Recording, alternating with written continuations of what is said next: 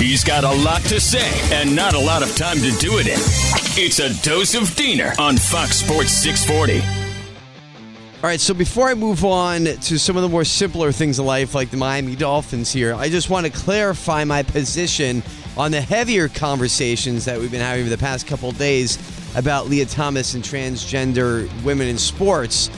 So just real quick, I want to make clear that I am all for rights of any group, including the transgender community. I've always said a million times, I'll say it again, just to make sure that you understand where I'm coming from.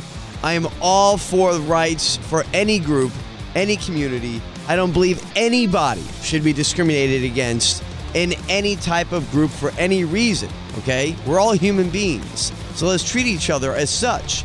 But that being said, I don't believe that fighting for transgender rights should come at the expense of being unfair to women's rights when it comes to women in sports. All right, you can't have your cake and eat it too. It's one or the other. So you can't mix them up. You can't say that transgender rights should include going up against women with an obvious unfair advantage as a biological man and destroying them in any competitions. That's not transgender rights. That's just unfair competition. So you can't mix those two up. That's what I've been trying to say the past couple of days.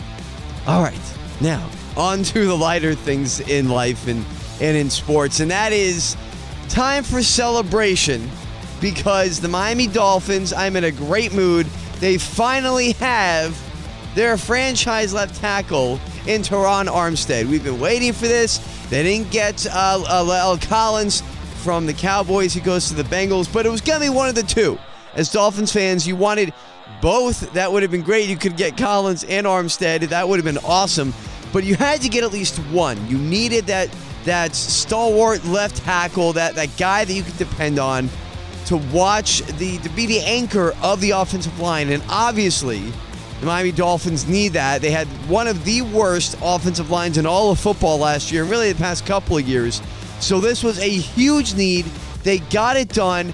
It's huge for Tua to have that pass protection. It's huge for the run game, now adding Chase Edmonds to that run game as well, and Raheem Mostert as well, to have a left tackle like Teron Armstead. He's one of the best in the game. This is an incredible pickup by the Dolphins.